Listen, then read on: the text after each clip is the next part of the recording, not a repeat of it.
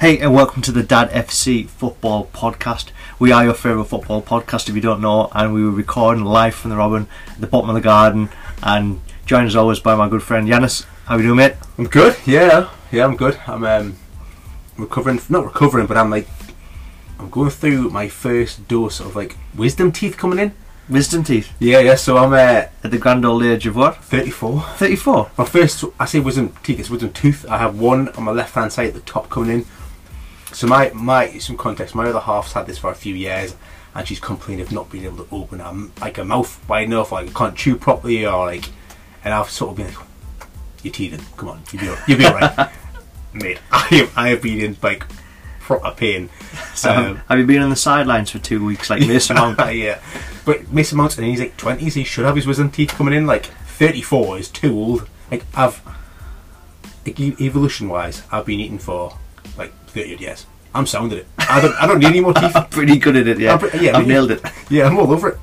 So I don't need any more teeth. But yeah, other than that, fairly quiet, to be honest with you. Maybe because of the wisdom teeth. But yeah, quiet wisdom teeth weekend. Yeah, had a quiet weekend with the fam. Nothing much to report. So lots of good football though. Loads of getting to, loads of talking points. Yeah. So without further ado, let's get the episode kicked off. Let's do it.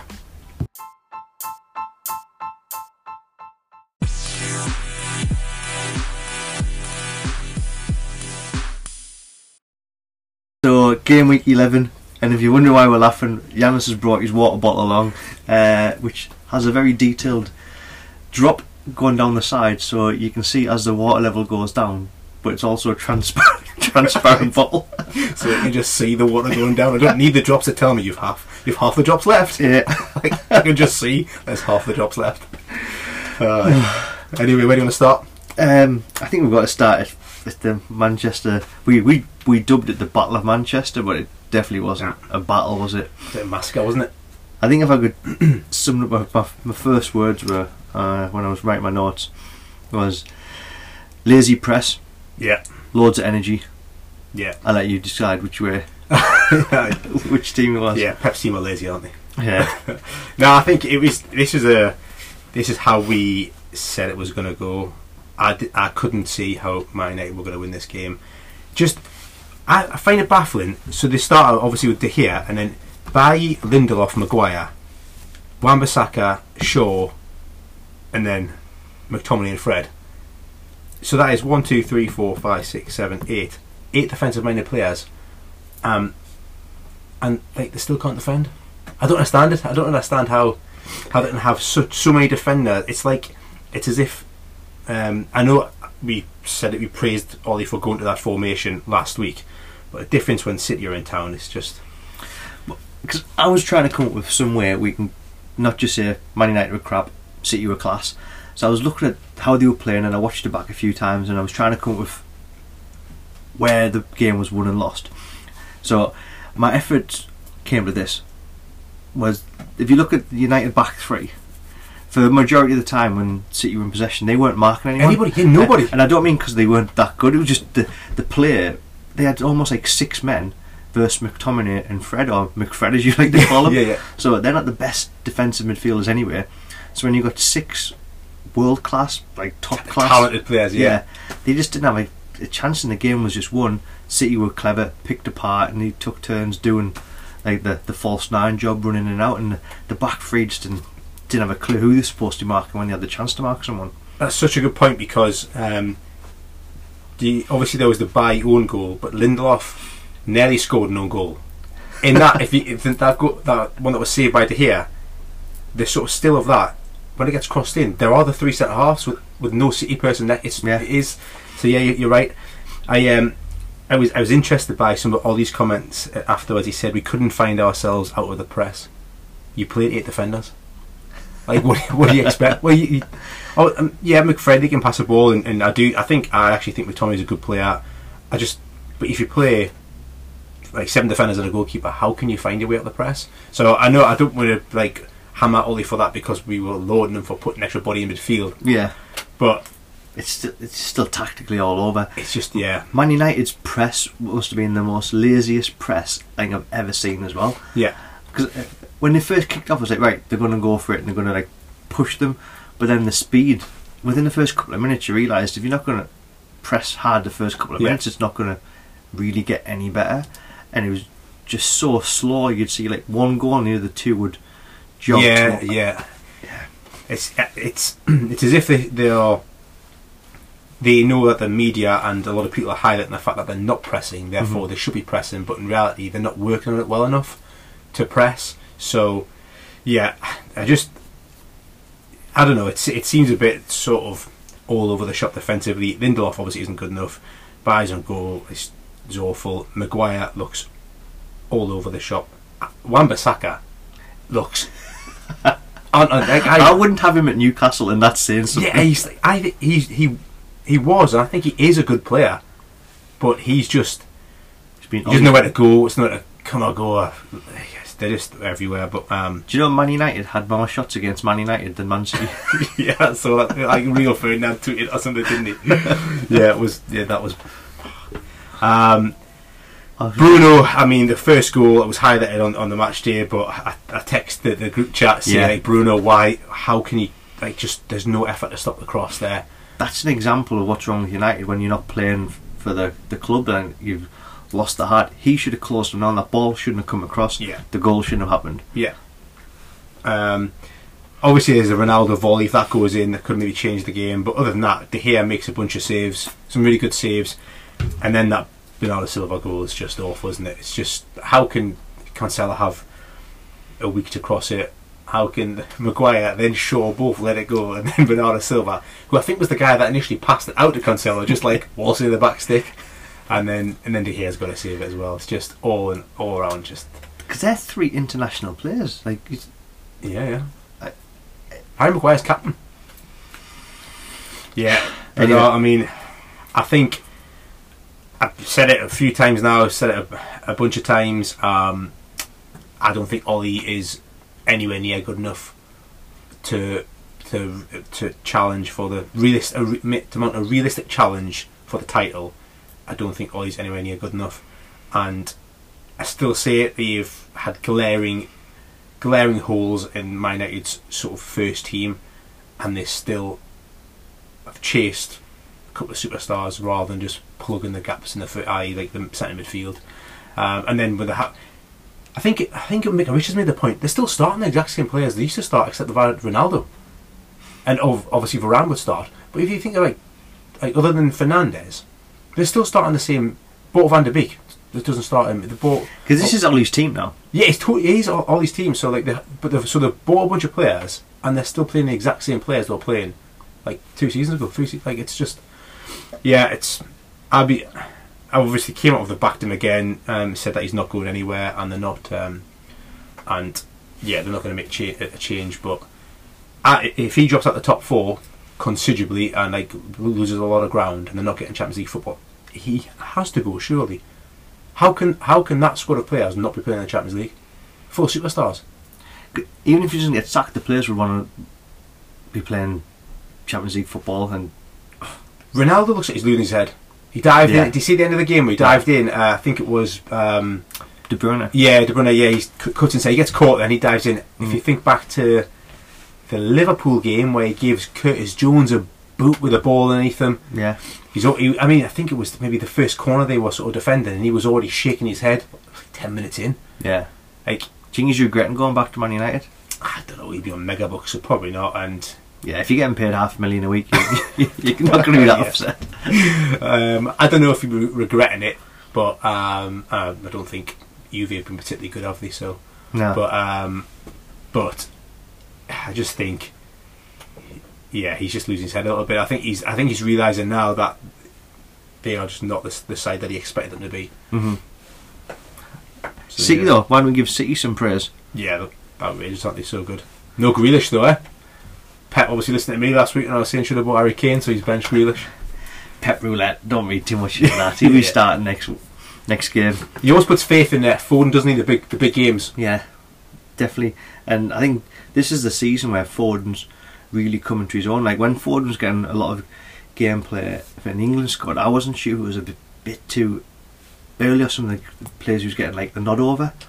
Whereas right now you look at him and he's arguably one of the players of the season. Yeah, he looks so good, doesn't he? And he's playing this sort of like, he's not winger because they doesn't play that way, do they? But he plays winger, centre mid, centre forward, false line, false 8. He's just so good. It makes it look so effortless. He's just got such good close control. He sees a pass, like he's wonderful. Bernardo Silva is just outrageous as well.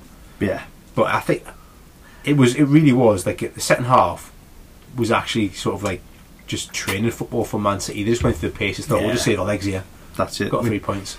Tell you, someone else who has had an incredible season, Cancelo. Yeah. You know, he's had the most touches in the Premier League. Yeah. And by about 100 touches over the person who's in second. Really? So it shows you how much of the City gameplay is going through him. Because it's funny because he didn't always play, did he? Because sometimes he played Walker last season at right back and he played Zinchenko at left back, and then Cancelo was playing, and he was in and out the team a little bit. Because I remember having my dream team thinking, just play him, man. But yeah, he's been like, he's obviously now he was very good for lots of last season, but yeah, he's been super consistent.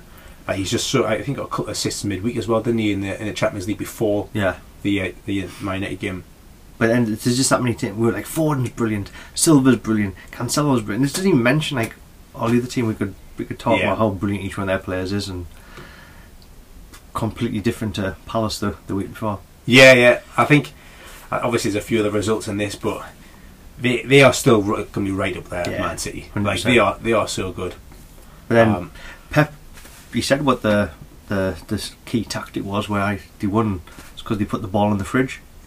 Whatever that means. I know. Yeah, I think he meant he just doesn't let other people have the ball.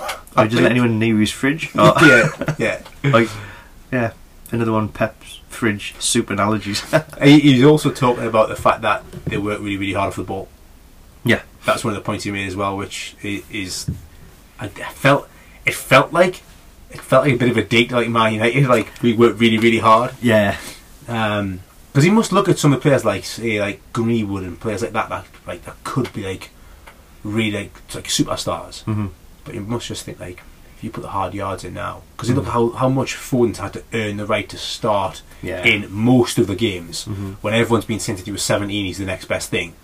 You think of like Jack Wilshere was playing every week for Arsenal that age, so was Fabregas, but like with Pep, he's like held like Foden back so much that now it's just like it's like a coiled spring. He's just ready to go at every game. Yeah, but they were like sensational, but at the same time it was so easy for them setting off. So United 0, City 2. Yeah. Next, let's go to Sunday game. It was West Ham 3, Liverpool 2. Yeah, this is I think when they first scored, I'm pretty sure on the prediction show I'd said that I expect an early goal from West Ham and then Liverpool to come on too strong. So when West Ham first scores, like, there we go, it's coming in, Mystic Meg, it's coming in. Yeah, and then it was just West Ham were brilliant. Like they were actually so good. Tactically, they're one of the first teams I've seen properly cope with Liverpool and not just hang on in the game, but actually play really, really well and like use the space in behind. And they look like they were meant to be like, they look like a top 4 team. Yeah, they do, don't they? And I never thought I'd be saying that about West Ham, but you mentioned there they didn't look out of depth against Liverpool. They matched them like that. It wasn't as if they just hit them on the break 3 times and scored. Like it was a great team performance, and I think a lot of West Ham's success is built around Declan Rice. Some of his stats, I haven't got them all at hand, but it was like passes, interceptions, duels, tackles. He's like number 1 at every single. Yeah, he's so good. Yeah, between him and Souček as well, like the pair of them are great. Do you like the fact that last week I was talking about Ederson and Alisson, and I said I think that puts to bed the Ederson-Alisson debate. Alisson is definitely the best Brazilian goalkeeper. Literally the next week, he has an absolute shocker. Because I think the first one's his fault. The first one, yeah. The second one's his fault as well. Like could have done better. The third one, I don't think it was his fault. Like, you save some of them, you've got to put your hands somewhere. So. Yeah, you do save some, but I mean, yeah. Like, first one definitely. Second one should have done better. Some keepers would have stopped that, some wouldn't. And the third one, I don't think you can blame him for that one. But we're going to anyway. But we'll do it just to make your point. But it was interesting to see. Do you see where sort of Trent Alexander-Arnold played? Obviously, he played like fullback. But you see how much he played in field. Yeah, He played so much, and to the point where a lot of times Jordan Henderson was, like, playing to the point where a lot of times Jordan Henderson was, like, playing as out wide. It was really kind of bizarre to see. Like, maybe they think that he's so creative, just get him on the ball, just let him float about. I think he's trying to show Southgate he can play midfield. Yeah, he's like, I think Reece James is better than me, so I'll play centre mid. But Cresswell, red card. Because that was early on in the game. Was it just 1-0 at that point? I think it was 8 minutes in, wasn't it? Yeah, it would have been. Yeah, because of the goal. Yeah. So, red card, yes or no? I think it is a red card now. Yeah, I think so. Yeah. Back in the day, definitely wasn't. It would have been a. Oh no, just robust tackle. Yeah, just follow through like it is what it is. Man and ball. That's it. Yeah, as long as you got the ball first, it didn't matter what happened after that. But nowadays, I think that there's a couple of still frames where he's like knee height. I mean, still frames always make it look awful, but because it could be happening at any speed. Yeah, he could have ran into his foot like. But the particular still frames are like really bad. But I think now this day and age, in the sort of football we have now, yes, that's a red card. Yeah, yeah. Free kick. Trent Alexander-Arnold. Yeah, so brilliant free kick. Brilliant. Yeah. He's so technically good. They're like line of the Giants, aren't they? West Ham. Like they've got what, Rice, Obona, Antonio, Dawson, Souček, Zuma, all absolute like 6 foot plus beasts, aren't they? They're so good from set pieces. They're actually so good. Yeah. The first one, obviously, the third goal, like they analysed it on Match of the Day. You see it when obviously Antonio on the goalkeeper, the block, the subtle block on Van Dijk, so Zuma gets on the back post. Like it's brilliant, isn't it? That's textbook. Yeah, it's been worked on. Like your job's to block this man, your job's to block this man. Yeah, they were really good. And a question I raised to you, mate, is I mentioned this maybe 4 or 5 pods ago about the Liverpool defence. Yeah, it's not as solid as it was it? And looking now, like last week they slipped 2 at home to Brighton. They conceded 3 there.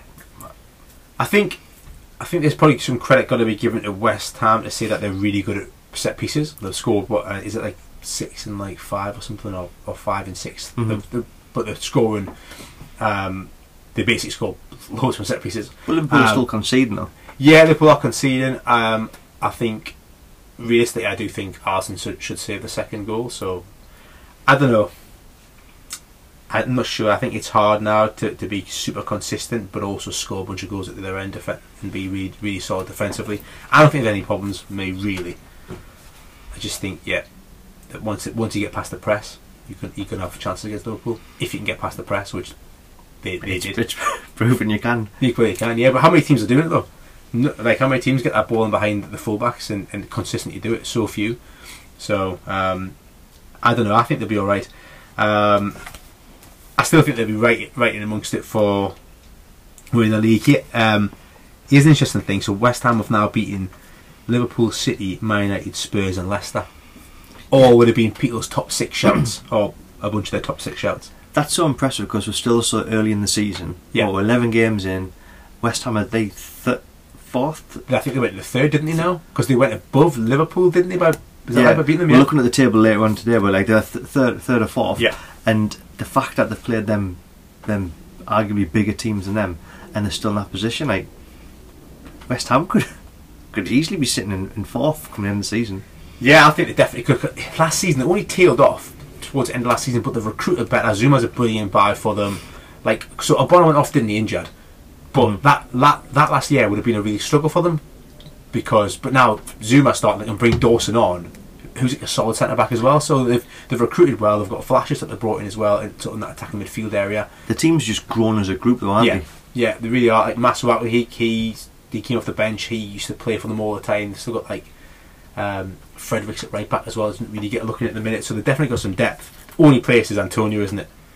It's the only problem that you see is probably. Yeah, if anything happens to him, I know when he got sent off, they made do with that false 9 thing he tried. But yeah, if anything happens to him long term, then because he's quick and he's so powerful, he occupies defenders so much, doesn't he? Yeah, and he can get in behind. You can't just go and buy another Antonio tomorrow, can you? I think it would be interesting to see. Do you not think Gerard Bowen is like made for Liverpool and Klopp?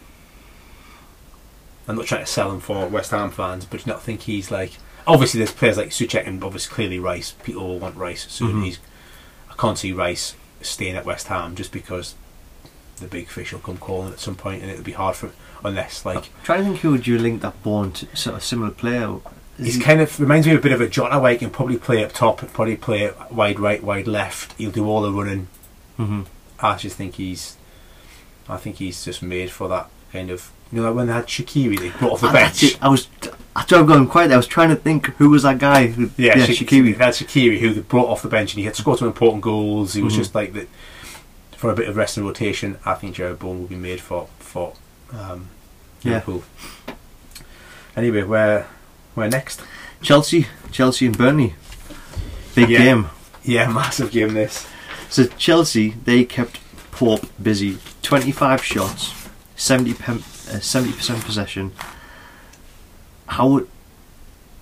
He made some absolute quality saves as well, didn't he? Yeah. Yeah, it's a strange result this, wasn't it, really? Like, they actually did. It wasn't as if like it was fair even that they really did batter Burnley and they've come away with a point. Massive point as well, down the bottom that. Because I've got a list of all the people who should have scored. There was Silva hit the post, there was Havertz who could have had a couple, there was Hudson-Odoi had one saved, James could have had one. Hudson-Odoi put one over the bar as well, and so Havertz put one over the bar for like 6 yards out. Havertz was a horrible miss, wasn't it? Yeah. But by the way, it's not the miss of the game weekend though. The miss of the game weekend was definitely in the Leeds game, but we'll get that later on. Yeah, we'll get that one. I had a bunch of chances, didn't they?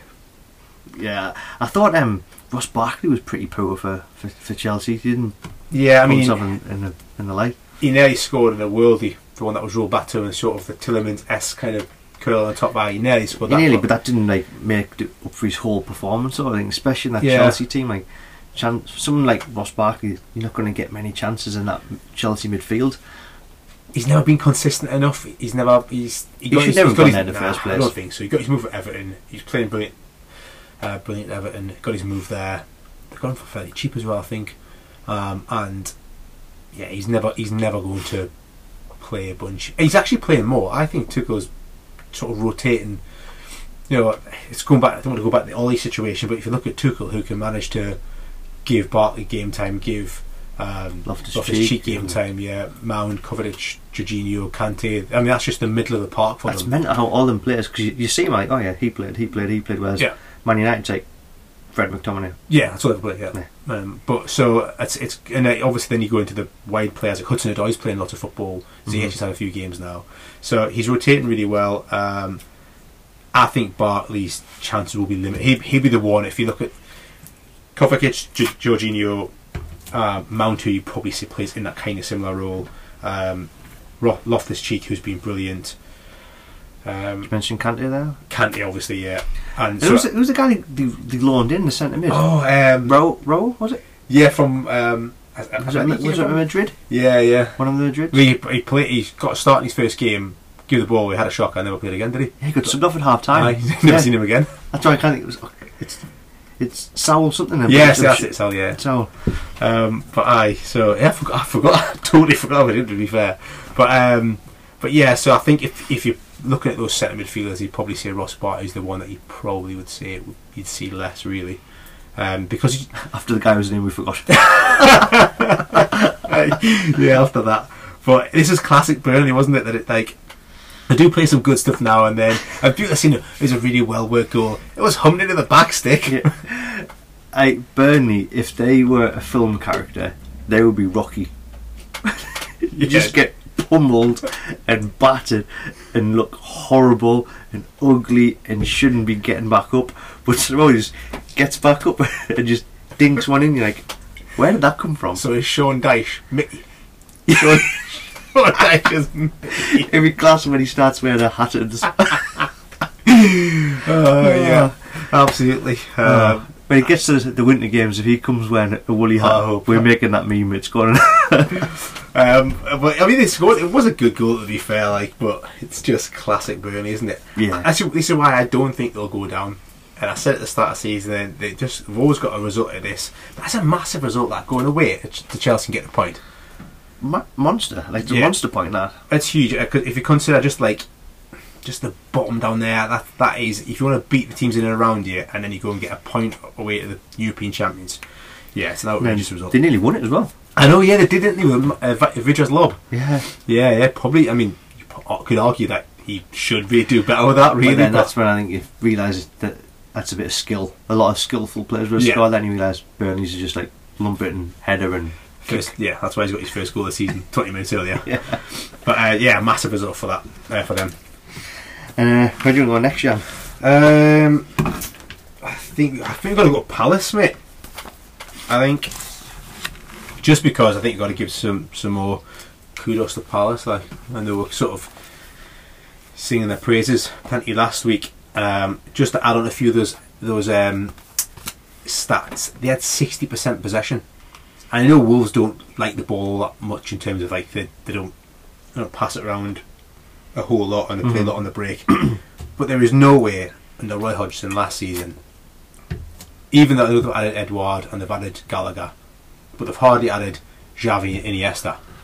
Do you know what I mean? But the change in that, and I'll go back to it, it's a manager and still in a different philosophy into a set of players that in actual fact they can play football. They're not all awful players if you just give them the opportunity.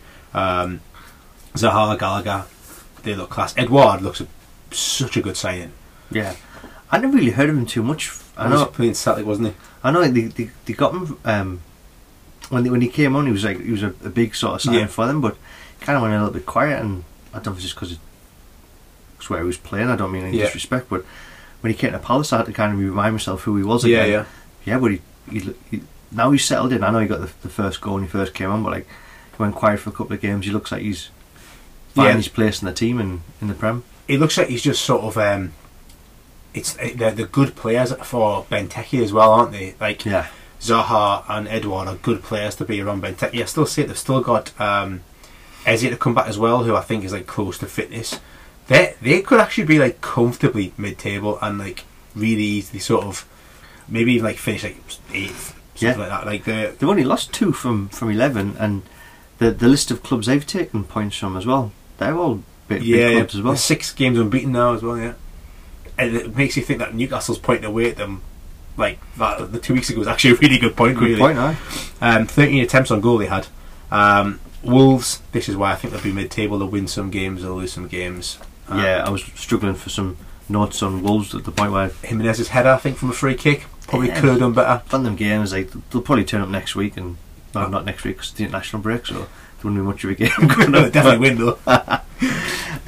But Gallagher, 4th goal of the season. I know you're not a proper fanboy for him, but well, I just if anyone wants to hark back to like the second part where I said Gallagher's going to be a huge signing for Palace. Yeah, it's just kind of. You go on the back catalogue. Episode 2. Let's go to a game which I thought was going to be great, and I think we'll probably discuss it pretty quick because not much happened. Everton 0, Spurs 0. They return it. Conte, Rafa needed a fight back. I think we both called a draw for this one. I didn't expect it to be just so blah. Yeah, it was a bit of a nothing game. I mean, other than the penalty and the penalty shout and the red card. But Tottenham have gone nearly 4 hours in the Premier League without a shot on target. That is crazy. That. So they've come in, they've changed the formation. They've been predominantly playing 4-3-3, and then they've switched up to 3-4-2-1, which can easily go to 3-4-3. And Conte, he relied heavily on 3 at the back when he was at Chelsea. So you can see he's going back to that style again. Well, I think the squad is really made for that story. I think the squad, if you think about it, obviously they've got the 3 centre halves, but they've got Emerson, they've got Reguilon, they've also got Doherty, who they brought in from Wolves. I remember the start of last season, I think it was under Mourinho they brought him. So they probably are made to be set up that way. I think they've got to push them wing backs into a higher position because of the lack of creativity they have in midfield, like with Højbjerg, Skip, and who's they play in the middle of. Did they play Ndombele? Did he start this week? No, he was on the bench. Winks, not Winks. No, he was on the bench. Well, no, when they were playing 3 in the midfield, like they were always playing like the same. It's almost the same player. So up front they had Son, Moira, and behind Kane. And I think they pushed on the full-backs into sort of the wing-back positions just to try and give that extra creativity for Højbjerg and Skip to be them sort of holding mid players. So I think even after game one, you can see what Conte is going to try and do. It's just going to take a few weeks to click. I think, yeah, we'll probably get on to... We didn't really talk about the appointment a whole lot, did we, in the last preview? I think it's actually such a good appointment for them, in terms of he's a massive manager. He's probably too good for Spurs at this moment. Like, when he signed for them, I almost thought, is this a club which could dent his reputation? Yeah, that's kind of... I also think that. Because there's that meme going on where it's how many thousands of days since Tottenham's like won a trophy, and they came third in a 2-horse race. Yeah. All the stuff which comes with like Tottenham getting stuck into the ribs. And when he signed Conte, I'm like, he's got either a huge pay packet or he's got like a huge set, because that's a bold move for him. And he said he wants to come in and win stuff.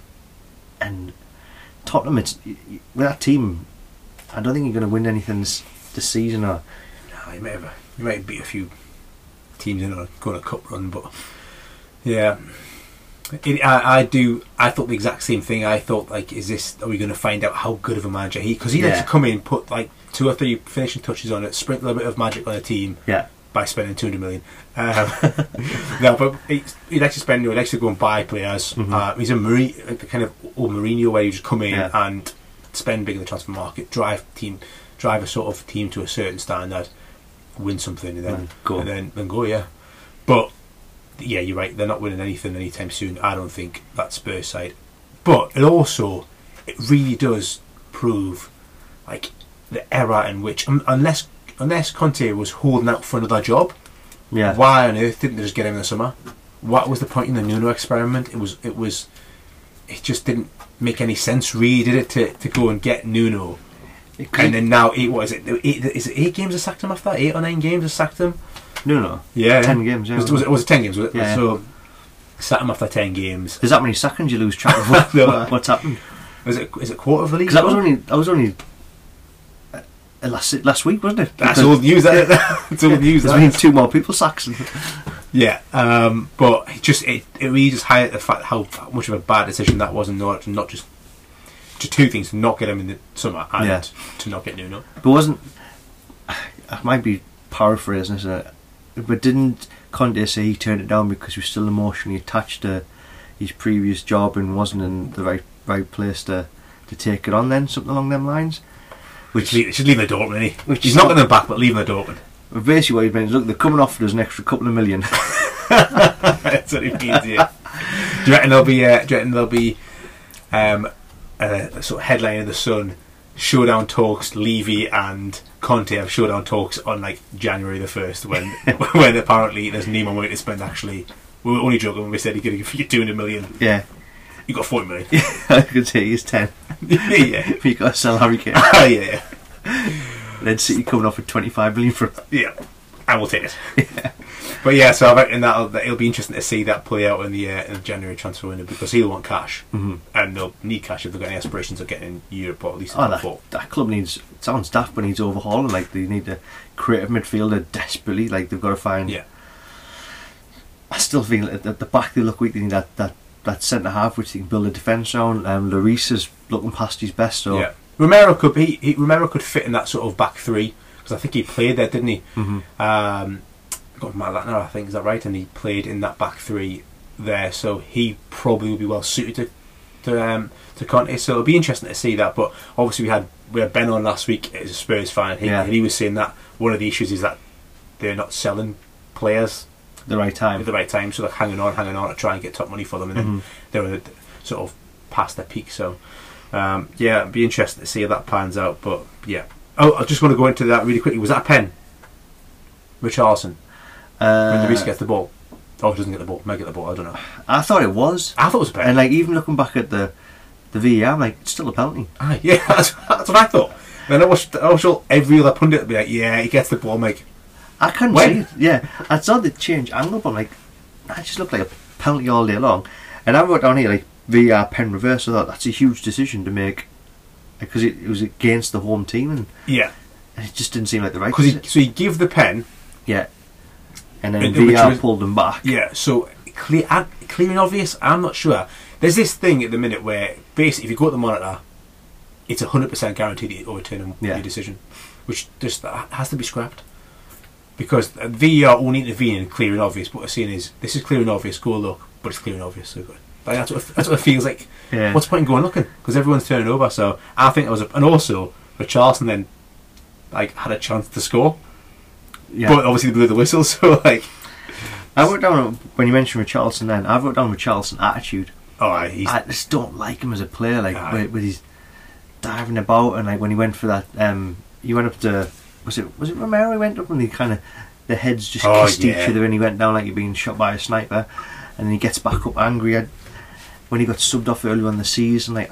We asked who the biggest whinge was earlier on the season, didn't we? And are you now firmly in the Richarlison camp? Yeah, I just don't like him. He is, like, he's got an awful attitude, hasn't he? Holgate, red card. Oh, yeah. Again, that'd have been 10 years ago, it's full-blooded, but now it's... Yeah. Now it's dangerous. He's just playing with passion. Yeah, but now it's like, yeah, leg breaker. Yeah, definitely. Next, let's go down south. We'll go all the way down south. Brighton. Yeah. Brighton, Newcastle. So, this was a game of 2 halves, wasn't it? Well, it was a game of like about 60 minutes and then 31 minutes in the end. But because Brighton, I mean, as good as Brighton were, they did everything you expect them to do in the first half, kept the ball really, really well. Newcastle were unbelievably passive in the game first half, to the point where, like, in my 30s now and kids and like job and all that, so I don't really get angry at the football anymore like I used to when I was like 17. It'd ruin my weekend. I don't get it, but I was actually furious watching that game. I was like, this is so bad to watch from a Newcastle point of view. It was just so little effort, wasn't it? It was so bad. And Brighton, considering this is a point you've mentioned a few times, Brighton look like old Brighton, where they just couldn't finish and they weren't clinical. Yeah. Like, they had so much possession. They should have gone on realistically like 3 or 4-0 up at half time, and they went up 1-0 from penalty, which had to be dubious, wasn't it? Really, yeah. And I mean, it's a penalty. It is a penalty. Kieran Clark should never be diving in, like awful. tackling thigh versus thigh and penalty. Like, what on earth are you doing? But yes, somehow, like, how Brighton didn't see us up in the first half. Excuse me. So you say that there should have been 3 or 4, but they didn't really create all that many chances. They had chances to have chances. If that I know, yeah. It's hard to explain, but like, if unless you sort of kind of really watch Brighton play, but you have a lot of these kind of good areas where you think the final pass or the final ball, the right decision, but for how many times they had the ball around our 18-yard box, it's like, how did you not create? Which is basically the first half. Yeah. All of the first half. It is, I reckon, second half, it's as if somebody's gone in Newcastle, by the way, Eddie Howe's in the crowd, by the way, we should maybe start playing. But I think I'd have taken that as a Newcastle fan. Point before that game, I'd snap your hand off. Yeah, absolutely. There were improvements from Newcastle in I think 2 points. Clearly tried to pass the ball from the back a little bit more. Mm-hmm. But clearly it wasn't just, we used to play a lot of Joe Linton and long to Joe Linton. We obviously would try to play it out from the back a little bit more. Clearly had a few phases of pass away. I just don't think we'd have done that under Bruce. I think they've gone long. And clearly look a fitter side than we were 2-3 weeks ago. Yeah. Definitely. I think that's unquestionable. Mm-hmm. We'd have faded in this game a month ago and would have conceded 2 or 3 more. So I think from Newcastle point of view, that is a good point. The best thing about this game is that is the best red card you've ever seen from a Brighton point of view. Yeah. In terms of taking that, like, you take a booking, but that's like the ultimate taking a red card, because being sent off, but I just saved 2 points, and then Shelby goes and just floats the so free if kick. anyone hasn't seen it, Wilson's put through like 90th minute, 1-on-1 with the keeper, skips past the keeper like puts his leg out delicately and just clips Wilson's heel. It's not aggressively, he's like, look, I'm not going to try and hurt you, I know I'm going to get sent off, but like, we're not scoring. Yeah. So there's a free kick 25 yards out. Substitutes are being made. Is it Dunk goes in net? Dunk goes in goal. Like, it's comical. Like, his teammates help him get the gloves on and he's the keeper top on. He looks like a fish out of water stood in the goal, and everyone's like just blasted up. Just take a touch, just launch, get a shot on target, and This is where Newcastle just lose their heads, or Shelby loses his head, just feints the ball out as if they're going to try and get across from a header, launches across the box, gets cleared out, and for the next 7 minutes of injury time, Newcastle don't manage a shot on target. Against the keeper who was playing centre off 5 minutes ago. Oh. Yeah, I mean, it was quite a distance out, so don't mind him not shooting, because it was quite far out, but just like whip it in. Just make the keeper come and punch it, or just make the keeper save it, like make him move. It was just, he probably it's the worst free kick, and he was getting absolute pelters on social media, and he was still getting them. I saw this morning a Newcastle fan on Twitter just saying, after the weekend, still can't get over Shelby's free kick. That was so bad, but all in all, good point for Newcastle. I would think Brighton will definitely think that's 2 points drop. 100%. Definitely. 100%. You kind of play Newcastle the way they've been playing and think anything but 3 points. And that's why I said it wasn't... Especially home as well. Yeah, absolutely. I think the reason I said it wasn't a tale of two halves, because natural fact, Brighton were really, really good for the first 50 minutes of the second half as well. But, yeah. Where you want to go now, mate? I think we've got to go to the game which involved a sacking as well. Brentford 1, Norwich 2. Yeah. So, yeah. Brentford, full of losses, mate. Came out last week when I was like, what if the pressure might be on? Nah, Norwich will beat Brentford. And I think I said the same. I was like, nah, it's not going to happen. But for anyone's a new listener, we have some running jokes that's going on, and one of mine was at the start of the season I picked Brentford to go down. Giannis got stuck into us because Brentford had such a good start and everyone was enjoying Brentford, and I referred Brentford to being similar to Blackpool back in the 12-13 season when they came up, and they were everyone's favourite second team, and they were just, everyone was excited because they just went and attacked anyone. They didn't care who they were playing, they just went at everybody, and I still stuck by my guns and brought out some stats where Blackpool didn't fall into the bottom 3 until game 34-35 of the season, and then Brentford, they might even get the relegation spot before then. Yeah, maybe. They've got a big game next week actually, haven't they? But Cole made some good saves, didn't he, in this? They had plenty of shots. To be fair, they had 19 attempts and 64% possession. But then this is where Frank comes out again, and for 4 interviews and is like, we did this was great, this is great, and I understand as a manager you got to look at the positives, but when you've lost 4 on the bounce, you can't be like just high-fiving everyone still. Yeah, I think in this game, had he not came out and said the similar thing previously, I'd have probably agree with him, because I actually think that they should have easily won this game. I think they were, but isn't it Norwich at home? You got beat. Yeah, that's a bad result. It's probably the worst result you can get in the Premier League right now. Getting beat at home to Norwich. Yeah, ever. Worst ever Premier League result. Yeah, it was. I think Krul makes a bunch of saves, and then they go and nick a couple of goals. Yeah, I don't even need to talk too much about the game. It's just more what came after. Like, yeah, Daniel Farke getting sacked. Farke getting sacked. He didn't even look too bothered when he got the victory. Do you think he got told before the game? Like, look, nah, I don't. If you see his post-match interview, he talks about like using it as a platform, and like, you know, he's not like thanking people or anything. He's more like he's talking about how it's good, important for the group, important for our confidence, it's important for us sort of development as a team. The group, not our group. The group, yeah.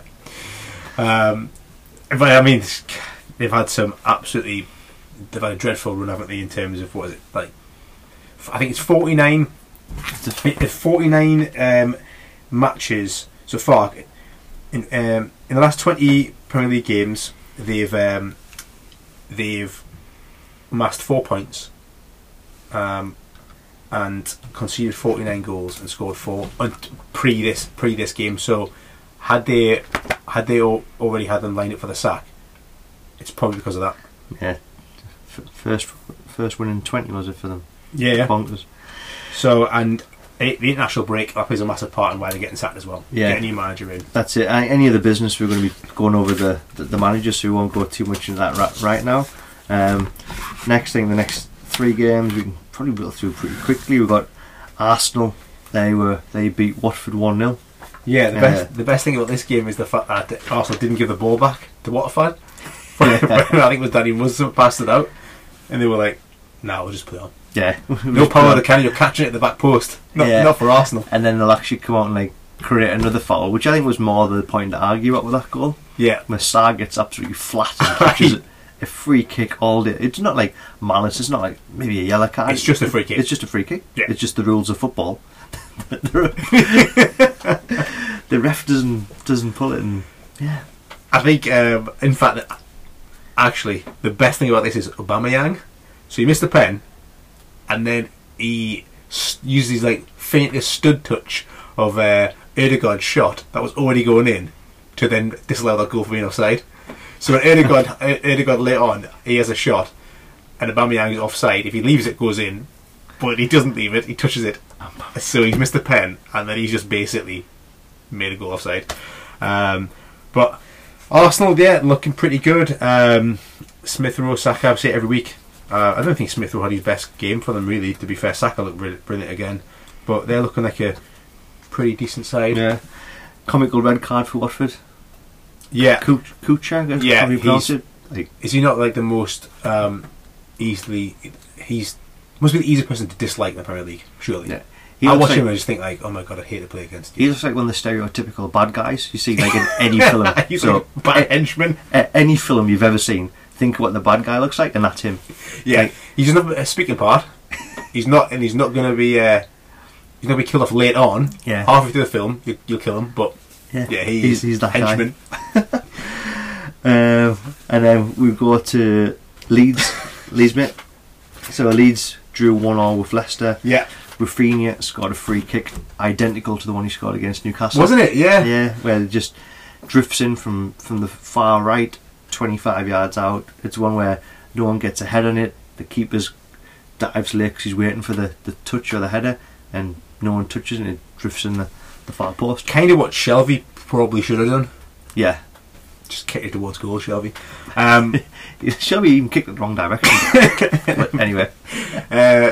Leeds would be lost out of Rafinha, wouldn't they? He's like so good for them.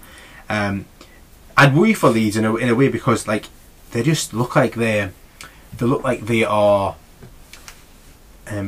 under pressure a little bit now, snatching at chances a lot, like and like the Harrison miss when he's like under the crossbar. Yeah. I'm sure he's in the goal. Yeah. I'm sure he's actually behind the line and clears it. He's VR like checking to make sure he didn't cleave it off the line or behind the line, but howl at that one. Yeah. As well, when you're most vulnerable when you just scored. Yeah, I'm sure like half the players and the fans are still like celebrating and singing, and Ashley Barnes, Harvey Barnes. Harvy Barnes. So yeah, with great finish. Yeah, really good goal by the way. Yeah. Was that one of them balls where you think you were meant to be across and like the last second was like, nah, let's put a bit more whiz on it and see if I can get in there. I reckon he's just thought, cut it side here, blast it towards the back stick, and it's full in the top bag. It was such a good goal. Like I say, yeah, I would worry. Did you see the Vardy offside, the header for the arm of Vardy's header, and the still frame that they took for like the VAR? The ball actually left. So Vardy flicks it on, and it gets put in the back stick, and it gets disallowed for VAR. But the still frame they used for the VAR for the lines, the ball had left Vardy's head. So technically, it was like one frame beyond. Yeah. Took it a frame back. He's probably onside. It was a bit of a strange one. Is this Lookman who scored for the? Yeah, the back stick guy. So because I put it down as well, and this is where VAR. I suppose you've got to. I don't want to say a draw line somewhere because that's the job of VAR. But he stood behind the player. It's his arm which is offside, and like it's one of the ones like him as a person is not offside. Yeah. He just happens to be sticking his arm out, so like the line comes off his arm, so his arm's offside. But, yeah, but him as a player is not offside. So you're not meant to be offside for any. It's only a body part you can score with. So technically, you can't score with your arm. So But his arm's offside. But you shouldn't be able to score. You can't score your arm because it would be disallowed for handball. So I agree. That's why it's called football. but I just think even worse than that was the fact that the frame they used. I mean, everyone would be offside if the ball had left their foot 10 minutes ago. They would all be offside. But it's with the still frame they used. The ball had left only by like half a foot or something. But that's enough in the speed of football for you to be onside versus offside. So yeah, bit of a strange one that. Last game, got anything else you want to mention? No, I think it's everything. We got Southampton Villa. That was the Monday night, and I watched this game. It was a bit of a hard watch. There wasn't much going on with it. Yeah. Armstrong took his goal well. Villa 5 losses on the bounce, which has cost Dean Smith his job. Yeah. Again, we will discuss managers in more depth later on in any of the business. The only other point I got from this is your man Ralph. He seems to be Ralph Hasenhüttl. Yeah, good manager. King Ralph, and he stomped on the pitch in his suit and white trainers, and absolutely, yeah, he's looking sharp as that. You know, when you wear suit and white trainers, you know you can manage. And the only thing I'd say on this is as well is the El Ghazi. How is El Ghazi? So he fouls somebody early on, gets booked for it, then definitely fouls somebody later on that you definitely see as a booking, and then dives like the most honking dive ever. Sure, 4 yellow cards. Never mind, like how he didn't get sent off, and then he nearly scores an absolute. I mean, it's a fairly comfortable save, but if it goes like a foot past, if it goes a foot past the goalkeeper, so if the ball goes past the keeper and he doesn't save it, it's a goal. But you know what I mean. Maybe we should start teaching that. You should be a manager, Ian. When he turns on the edge of the box and smash, it's a comfortable save, but it could have easily fallen at the top bag, and then you would be raging as a player that should have been sent off twice by this point. He point. Definitely should have been sent off. I mean, the dive, that's got a red card anyway. That was awful. That, but yeah, we'll get to Dean Smith later on. But good result. That massive result for Southampton, by the way. Yeah, huge. Because they're three unbeaten now. Yeah, 2 wins as well. So yeah, that's it. I think is that everything done? That's everything done, mate.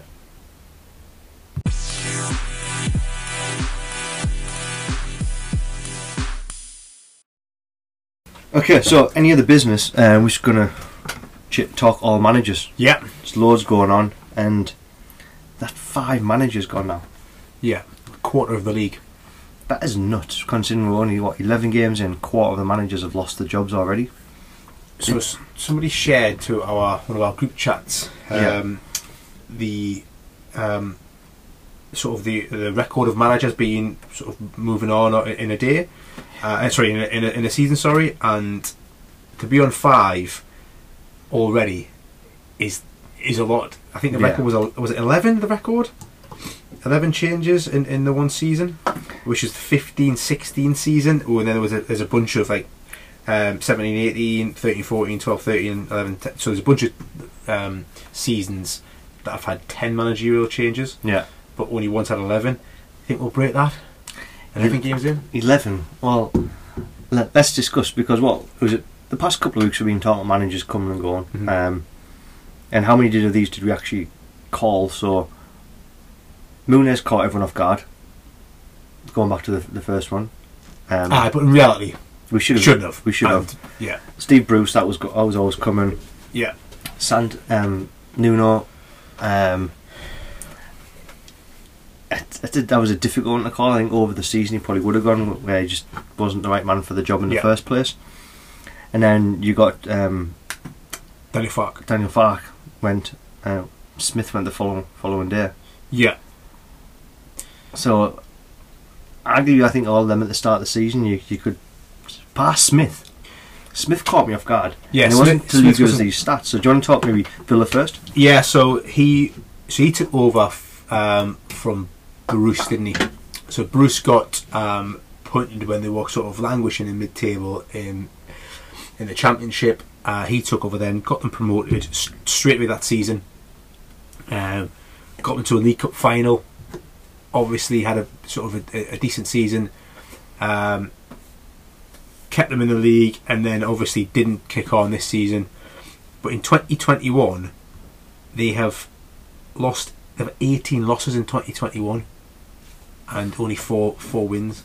I think they've been spread over the 2 seasons. I've kind of missed that stats. I bet a lot of people have, to be honest. Because I think you mentioned it last week. Like, I thought he had more credit in the bank with what he's done with them and how they've sold Grealish and bought in new players. But then with the new players, he said, "Oh, it's taken a while to settle." It's still 3 months you've had with them. It's November, and you've had them since August. He's also helped them cultivate some youth coming through. They've got that Ben Johnson at full-back. Ramsey. Yeah, Ramsey, yeah. Obviously, Grealish is a super talent and stuff, but he's probably been instrumental in getting him. I think the way the credit in the bank was because Villa fans were probably dreaming of the fairy tale of Dean Smith Villa fan, local lad, Villa fan, Jack Grealish, local lad, captain, taking them off to the sort of bright lights of European football, but the bubbles burst because it's football. It doesn't really happen that. So I think it's funny. I was reading a lot of stuff on Twitter, and I was reading about pundits saying to shock, credit in the bank, as we were saying, but Villa fans saying this has been coming. We haven't been very good, and for the last in 2021 we've been awful. So a lot of people are saying gutted because he's a club legend and he will always have a place in Villa hearts for getting it back in the Premier League and everything else. But in reality, he's probably due a change. Really, that's a I think that's a really big job. That is a good job. That. So there's three names popped to the shortlist straight away. Steven Gerrard, which I think he'd be mental to take that job. I don't think he should be taking the Villa job. Stay and learn his trade, learn his craft in Scotland, get a couple more seasons in the belt. Like, he's obviously got a good thing going there with Rangers. Yeah. But just hone his skills as being like a manager. Maybe get a bit of European experience with Rangers as well. And then I think it's destined to take over Liverpool at some point, where it's after Klopp or maybe one other change. I just don't see why he needs to come into Villa then, personally. Your mate Ralph Hasenhüttl, yeah, he's been mentioned on the shortlist, but Southampton to Villa, is it much of a change? Well, yeah, it is, because Southampton are a massive selling club, so they essentially they stay afloat by selling players, and when the players, they sell them in the pump and then they move on and they bring other players in. Whereas Villa aren't a selling club. Yes, they sold Jack Grealish, but when Man City coming off 100 million, you sell anyway, except Harry Kane apparently. But so I think the Villa job is a really good job. I'm chuffed a bit to that Newcastle. We'll get on Eddie Howe in a minute, but I'm chuffed that we had that signed, it sealed, and sort of delivered. Yeah, because Villa's way more attractive than I think Newcastle right now. They haven't got the money that Newcastle have got in terms of the backing, but they've got plenty of cash. They are super rich, and they've got a really good squad, I think. And yes, and they're missing the talisman of Grealish, but that happens all the time in football, and clubs will get over it and they'll move on and they'll grow that. So I think that is a really good job for somebody that. The other name, which is the favourite on the list right now, is Kasper Hjulmand. He's the manager of Denmark. Okay. And he was obviously took Denmark to the semi-finals, especially after what happened to Eriksen in the first game, and they were minutes away from getting knocked out, and people describe him as the Danish Pep. There you go. From his press and the way he's got the teams passing. So have the Alpine Klopp and the Danish Pep. Yeah. So yeah. I heard Lampard getting mentioned. I've heard Lampard for Norwich. But not with. Is that? Oh yeah, you're right. Actually, yeah, I think you're right. Yeah, I've heard Lampard for Norwich. We'll get into the Norwich in a second, but with them three there, I don't think. But then maybe you've just persuaded with Ralph. Like, if Southampton's a selling club, which you're right in saying, maybe Villa could be a step up. Yeah, that's a massive step up. I think I really like Ralph Hasenhüttl. I think he's a really good manager. I think that you aren't hiding enough at Southampton. No matter how well you do there, you're never going to progress. Really, you're never going to. If you look at Pochettino and he had it and stuff, it's the exact same thing. They get good players and they'll move them on. If you look at some of the players that play in the Premier League now, like Van Dijk, Mane, like those kind of players that left there. So yeah, I think that would be a really good fit. I think the only player Southampton never saw was Matt Le Tissier. Probably because he never wanted to go. Should Dean Smith got the sack? Yes or no? Not yet. I would have given him a few more games. Would you? Personally. So would I. I would have given him a few more games. So. But no. Are we doing the exact same thing that other fans did to sort of Newcastle and Bruce, when we're like, we've got to get rid of Steve Bruce, and other fans are like, well, I think you should have given him a few more games? Are we doing the same thing with Dean Smith? He got some credit, and he got promoted, didn't he? The promoted League Cup final. But then they've got like a dozen points so far. So yeah, it's not as if the code red. Like, they're not playing the best. The stats you give, maybe 5 losses in a row. Let me ask, code amber or something. Not quite red, it's like diluted red. But no, me personally, I would have given it 1 or 2 more games. Fair. What would you have done? I would have sacked him straight now. I wouldn't have. I'd have given him a couple more games as well, I think, personally. Okay. Next, let's go to Norwich. Daniel Farke finally gets his win. Gets sacked a few hours afterwards. Yeah. That's what makes me... The decision was already made regardless of the result today. And the club have given the kiss of death. They'd backed him a few weeks before. They've said that they think they can get out of it. Farke's the man to lead them out of it. Gets the win. Now gets sacked. And this is a statement from Norwich saying that we want to change the policy of being like a top 26 club and really think they can genuinely get out of relegation? Or is this Norwich just sacking them because they feel like they cannot do the same again? Because really, if Norwich expect to go back down, Daniel Farke's got them out of the Championship twice. He's the ideal man just to go back down and bring him back up again. So why sack him? The reason I think they have to sack him is because they haven't changed anything. They haven't learnt from the mistakes of the year before. They're still conceding a bunch of goals. Are still way too open. They still try and play this fluid football, but it doesn't work in the Premier League, so they get pulled apart. So the exact same mistakes that they made last season, they're making all over again this season. So it's all good and well saying he's the perfect person to get them promoted, which I agree with. I think he knows the club, he knows the players, and clearly is very good. I mean, we got 97 points or something last season, didn't he? The promotion run. So he might get a phone call back in the summer. Exactly, he might do. But I still think they'll go down. But it's the risk if they go down again. Daniel Farke brings them back up again. They just do this all over again. Yeah, I don't know. But then, if you I mentioned this a few times. If your mission statement, your goal, whatever it is to be the top 26 club, why be upset if you get relegated for? Yeah, I agree. You're still hitting your goal. Yes. We're relegated, everyone's like high five and like cheers and oh brilliant, we came 20th, we're still in the top 26. Yeah. Like, it's almost like a free ticket, like get in whatever happens this season, we're still the top 26. Yeah. The only name linked with them, which I've been doing some digging and listened to a few pundits and a few reporters, there's only been Frank Lampard's the name that I've seen that's linked with Norwich so far at the current time of us recording this on Monday. But I can't see why would Frank Lampard want to get involved with Norwich. I know he wants to get back into managing in the Premier League, but is this the right club? The way that clubs are getting, there'll be another job open in a few weeks' time. Yeah. Well, I think the jury's hugely out on Lampard. If you're saying Lampard's not in the mix for the Villa job, there's a reason he's not in the mix for the Villa job. I don't. But do you think he did a good job at Chelsea? He wasn't allowed to sign players, like you brought youth players. I helped for one season. The next season they went and spent 250 million. They brought in Silva, Havertz, Ziyech, Werner, and a bunch of others that I could forget.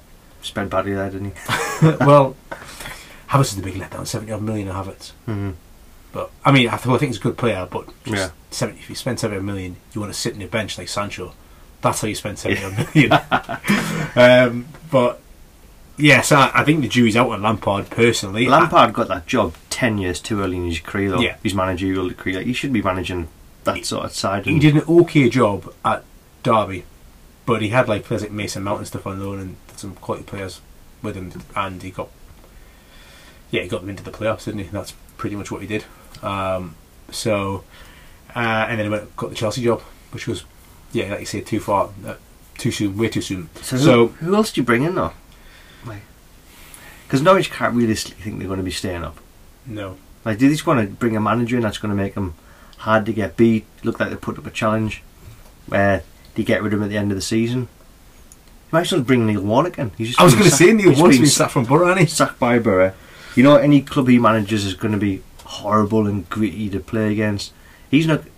He's like managed 400 teams. He's been He's got like 5,000 games under his belt. Like, he's not. He'll quite happily 27 promotions and 20 relegations. He comes in. He's like, another relegation. Norwich get relegated. He's not bloody arsed at all, is he? Like, no.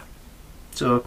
Well, he just walk around with his little bum bag on with his pictures of himself in. Have you seen that? He's got a little fanny pack that he has on, and then he takes out his pictures of himself and just signs them. I quite like Neil Warnock, actually. It's not as much as a manager, but as a character for football, yeah. But I have no idea who takes that job, because they're not going to spend cash. They're resigned to going down, and like a manager, you're going to tarnish your career. But is it not fair to say that they'll be definitely in line for the best of the rest in the Championship? Or they're going to be you could easily win that league again. They've proved that they'll spend 49 million this window. So they'll not spend cash, and they've got a better squad going down now than they had going up. Mm-hmm. So is it not a good Championship manager? Could take a punt on that. I don't know. Maybe. So I can't see. I don't know why Lampard would go there, or why Norwich would want Lampard personally. Yeah, I don't see that matchup. Zidane's still on the market though. And then Eddie Howe, Yeah. being announced as Newcastle manager. Yeah. Contrary to what some people may say, that Newcastle fans are disappointed with this, everyone I know is absolutely delighted. I've changed my mind because a few weeks ago I said on the pod, if I heard it was Eddie Howe, I wouldn't have the sort of like the buzz, The wow factor. yeah. But now maybe How factor would you say? the Howe factor. Oh, we get that put in a t-shirt, yeah, and that'll sell millions to the listeners. So I think after having a few weeks of like the honeymoon period gone over, realising we're still like in a dogfight, we're not going to get the managers attracted that we wanted to. I never thought we were going to go and buy any like world beaters in January, but I thought we might have got a better manager. But now looking at it, Eddie Howe is a good signing, I think. Yeah. And even worst case, if we go back down, he's got experience in the Championship as well. Yeah. Got team promoted from the league. They were minus 17 points. Is that right? When they had because of administration, and then he survived in that league, and he got, was it 3 promotions in 7 years? And he won like the Football League Manager of the Decade award. They're not too often, do they? Yeah. You can't win one of them every year. Exactly. So yeah, I think Eddie Howe. I was delighted with Howe. In fact, I was more happy with Eddie Howe than I would have been with Unai Emery. Although I think Unai Emery is a better calibre of manager. Clearly, I think he would be the manager you get in 2 years' time. Yeah, I know what you mean. You know, who can get us into the top 6 and to get us into Champions League football and potentially win a cup. But Eddie Howe now is good at galvanising players. He's young, he's exciting, he wants to play progressive football. The whole club will probably get a lift of passing the ball forward. Yeah. And you heard like sort of Zaha's comments about Vieira. About Vieira, just saying we're now passing the ball, trying to create chances. Eddie Howe instilled that. He's got a couple of weeks now to work with the squad throughout the international break, which would be massive for Newcastle. And then there's a few big games coming up. We've got Brentford, Arsenal, Norwich, and then Norwich. Yeah. I think the 3 next home games, if I'm right, are Brentford, Norwich, and Burnley. And massive. I think Arsenal is in the middle of there somewhere. So we win 3 of them 4, we're out the relegation. Yeah, huge. But yeah, I think all in all, it's a good appointment. I'd be amazed. I know we haven't checked like sort of social media or Sky Sports News or anything, but I'd be amazed if by tomorrow a Norwich manager isn't unveiled, or at least because you want somebody to come in and get amongst that 2 week or whatever it is of international window. That's the whole reason why they've got rid of him now. So yeah, but all in all, Farke should have gone. Yes. Dean Smith, you still saying yes? Well, you said yes. You said no 2 minutes ago. Sorry, I'm thinking that. Yeah, I would have given him a few more games. But yes. But yeah, a few more games. I think I had a bit more credit in the banks. But yes. A few more games, but yes, sack him. Glenn, the ruthless owner. But I'm not going to sack him. I'm sacking him. You're doing a good job, but you're sacked. But when it comes to managers, though, do you think this is becoming more the norm now, where the manager comes in and it's very rare for the last 2 seasons? Yeah, this is absolutely the norm now. You have a bad run of 6 weeks, and someone's gone. Yeah, it can be as short as that. This is why I don't understand the whole Man United Ole thing, that they want a manager for years and years and years, and they want somebody like they seldom exist anymore. they're so few and far between now. Like, these managers are managing more than sort of 5 games, sort of 5 seasons. It's more likely to have an impact manager coming in for 3-4 seasons, and yeah, you may have to go and spend in the transfer market again to replace a couple of players that left when they left, or a couple of players that aren't right for the next manager or whatever. But that's part and parcel of football now. Unless you've got a blank check with like Pep to keep him happy every season, so he goes and buys whoever he wants every season. That's the only. Or you've got a Klopp who's got like a project on and. So I've got a stat for you to add to your Ole Out campaign. Yeah. So Solskjaer is now responsible for 21% of all Man United losses in the Premier League at Old Trafford. No way. So that is an outrageous stat. Listen to that again.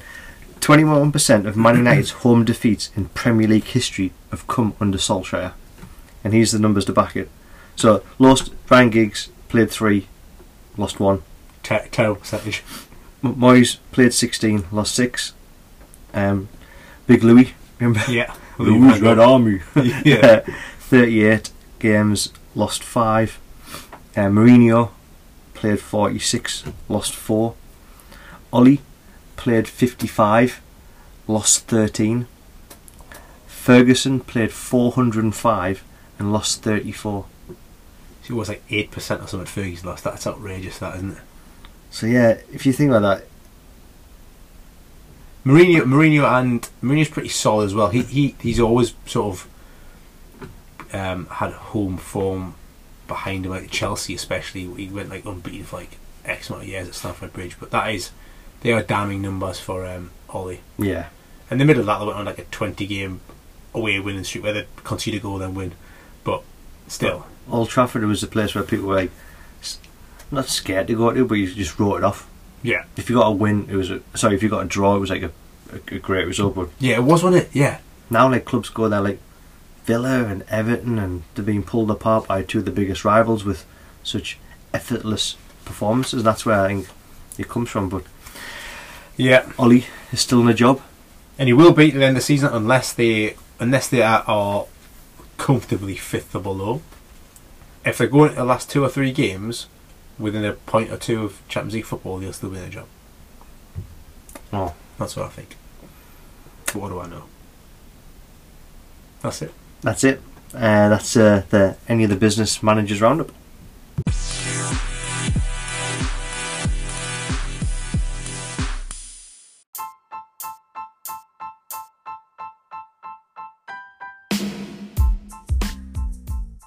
Alright, and there we have it. Thank you very much for downloading. Thank you for subscribing.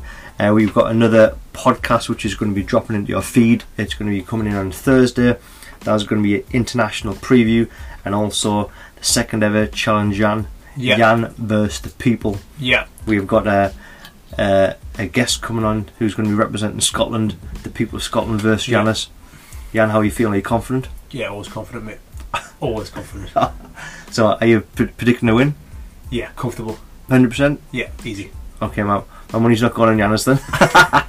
But thank you very much for downloading, subscribing. For I think about 6 weeks now, we've been in the top 50% of all podcasts. So thank you very much for downloading it. Yeah.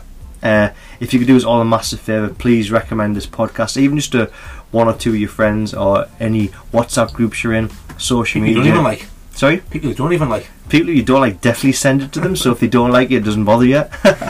But I just want to say thank you for everyone who's downloaded and subscribed. We're on the social medias. You can catch us on Instagram, Facebook, and we're at the Dad FC Football Podcast. Giannis, if you want to give him any more pelters, he looks after Twitter. Yeah, at the Dad FC Pod, and also got a little bit of a TikTok page going on now as well, which we don't really know how to work it, but Giannis said TikTok, and I thought it was on Small Mints when he first mentioned it, but there's a social media thing. So yeah, do you follow us on there or tweet us on there or? Yeah, I think you tick people on there. You tick them and you talk them. I don't know. So come and tick and talk us on TikTok. But apart from that, thank you very much. As always, we will catch you on Thursday on the next episode. Apart from that, make sure you have a great week, enjoy your football, and we'll catch you very soon on the pod.